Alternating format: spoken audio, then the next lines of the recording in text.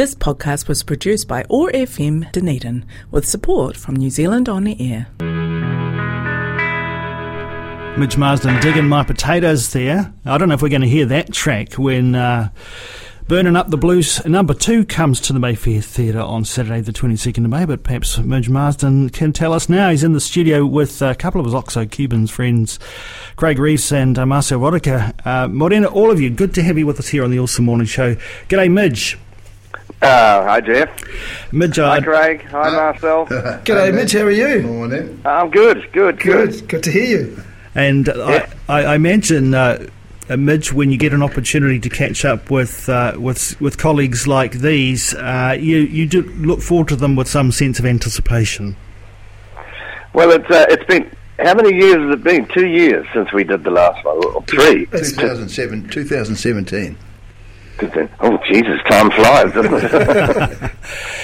God. Midge, it's not hard to find references to you retiring online. What happened with that? Well, it's still in the wind. You know, I kind of just, you have to mention it occasionally just to say, people, how long are you going to keep doing this? Well, you know, as Spike Milligan always says, you know, retire before the ointment wears off. Well, that's all that. You know, it comes to a point where you think, okay, I've got other things to do, and the music scene, and particularly, you know, since COVID and stuff, is not like it used to be. So treats like this, coming down Dunedin and Timaru to do these gigs with the boys is a nice breakaway from up north, and we had really good fun last time. So I'm sure it's a really good way to do it. And I believe that a bass player from Dunedin who used to be in my bands off and on for years is John Dodd is playing this year. Yes, he is. Yes, he's his first outing with us. Yeah. So that's good. That's a bit of a reunion too. Really looking forward to it. But and I hear that the tickets are selling good. Yeah. Yeah, we've just got a handful left. Actually, they've gone really well. So. Wow. Well, that's all good. So maybe we can sell the rest of them today after your conversation with us, Midge. You know, I'm just reflecting on the fact that, you know, over such a long career, you've had so many wonderful relationships with musicians around some of the greats. You know, the Martin Winches of this world, Beaver, people like that. Sunny Day. Yeah. You've introduced international acts to New Zealanders as well. And I suppose you probably, over the course of those decades, would have lost count of the number of people you've stepped on to the stage with. But I suppose, you know, given that we're talking still about your career in the present tense, it's the fact that you get this opportunity to mix it up a bit that makes it vital for you. Yeah, it does actually. That's what I mean. Like doing this gig in Dunedin is really good because I don't get to work with, you know, Marcel and Craig very often. And up here I have a basic crew of musicians I use for gigs, you know, and sometimes do a few duo things. But yeah, looking back, and it's funny that because I noticed online the other day someone put a photo up of the Sunset Strip in 1960 something, and Wayne Allen was the drummer, and I'm not sure who they were, but I came to Dunedin back in 1965 and worked for Eddie Chin. That was the Sunset Strip. And I think that was such a long time ago. But, you know, and people said, oh, are you that old? But yeah, it's got a really good history, you know, in Dunedin and the South Island. You know, you think of all the musicians that came out of Christchurch and made their way north and stuff. And I was recently down there for Max Merritt's wake, and a lot of older musicians from the era are all still there and talking about, you know, all the people I've met and over the years, and who did you enjoy playing with the most. And I guess Stevie Ray Vaughan was one of the ones that I did meet in about 1982, 83, and got to know them. And it's good that you mentioned that, Jeff, because I suddenly think, someone said, you should write a book and write down all that stuff, but the memory's just fogged. I don't remember a lot of it, you know, you just don't remember. But you look back and think of all the people that you have met and played with, you know, it's quite immense. And we managed to bring a couple of them out from America, a black guy from Mississippi called Willie Foster. We brought him out 2 or 3 times. And that was really good, and as you mentioned, some of the people that I work with are sadly not with us anymore, and that's the sad part of this business. You start to think, Graham Brazier and Dave McCartney, good grief, all these people our age are slowly not with us anymore. So I don't know. I'm not going to write a book, I'm sitting here thinking you absolutely have to write a book. Same here. I'm thinking the same thing. I'm going to embarrass you a bit now, Midge, and I'm going to ask your fellow musicians to talk a little bit about you. Marcel, tell us about your first connection with Midge and what it is that you love about being part of his music. I think while I was living in Australia and touring in Australia, Midge was doing his thing around New Zealand and overseas and stuff, and had always heard about Midge, but we didn't actually start playing together. I think it was Timaru Midge at the very first time I think we ever did a show together. Is that correct? That'd be right. I think that's right, and that's where we kind of, as you do when you work with people, you form a bit of a bond and a bit of a friendship, and you think, oh, that was good, we should do that again sometime. And there's been once or twice that we've done another couple of shows together, and then we did the Mayfair Theatre the very first time. And but what struck me with Midge is that Midge may have been around a while, but he's not lacking energy and effort and class. So, and I do really mean that, So.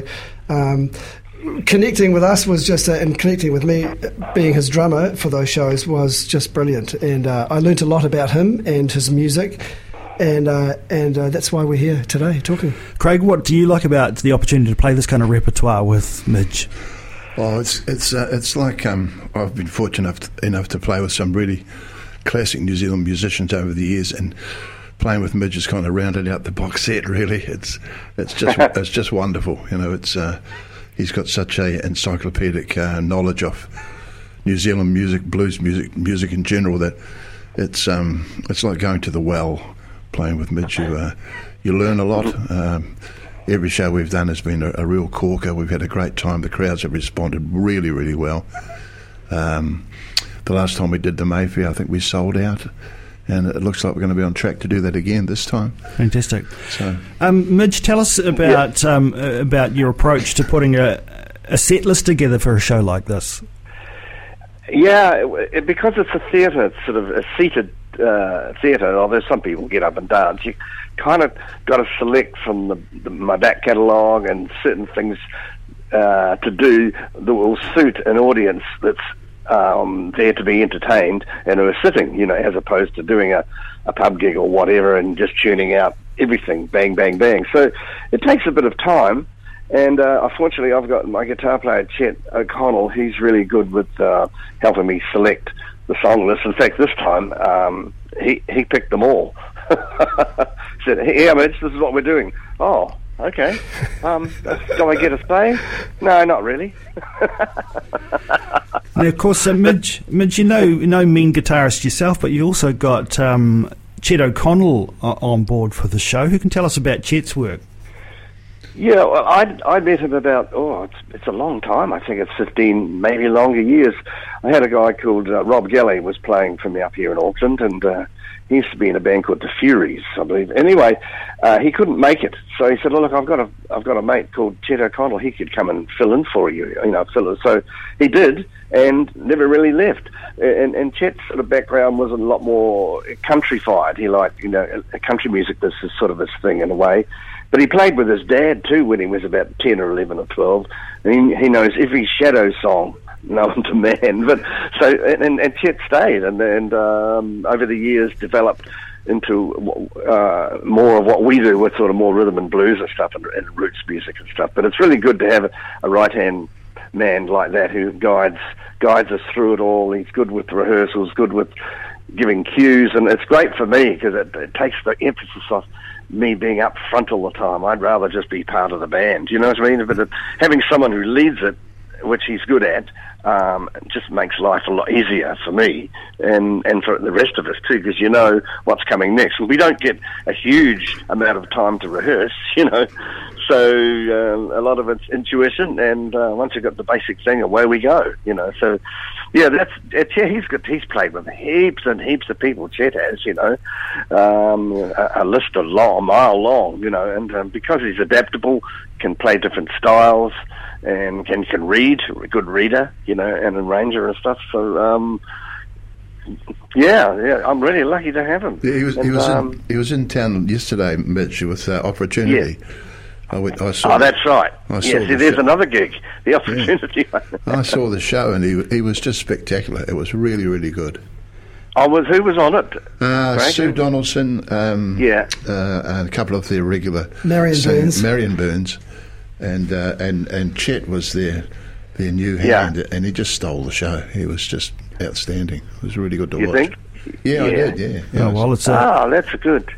And Susie Donaldson, isn't it amazing after all these years, and she still sings great. Yeah, she sounded wonderful.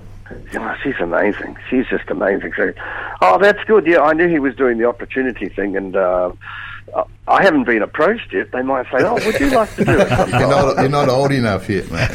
No. Midge, it occurred to me, over some periods of your career, you've spent some time as an educator. You were tutoring bluesology, which is, is an interesting phrase in itself. And no doubt, over the course of the time, you've mentored a few musicians along the way. Is sort of passing on the knowledge still part of what you like to do? Do you spend some time with other, perhaps up-and-coming musicians to talk, A, through the business, or B, through technique and so forth? Yeah, it's mainly the thing that I'm mainly concerned with is making sure that they do know where a lot of the music comes from.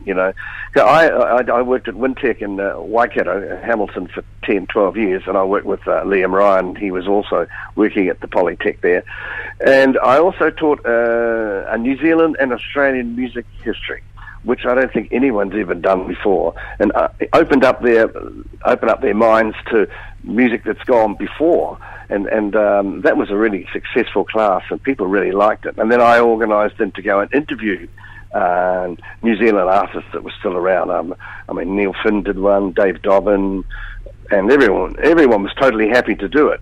So in that way, they make connection with it. And the history of the New Zealand Australian music, and particularly New Zealand, is that a lot of young people have no idea where it came from, and so that part of it's good. And Johnny Cooper was one that I first met when we started playing, and I didn't know who Johnny Cooper was, but he sold more records than the Beatles at some stage, and the Maori singing cowboy he was. And people don't know about him either.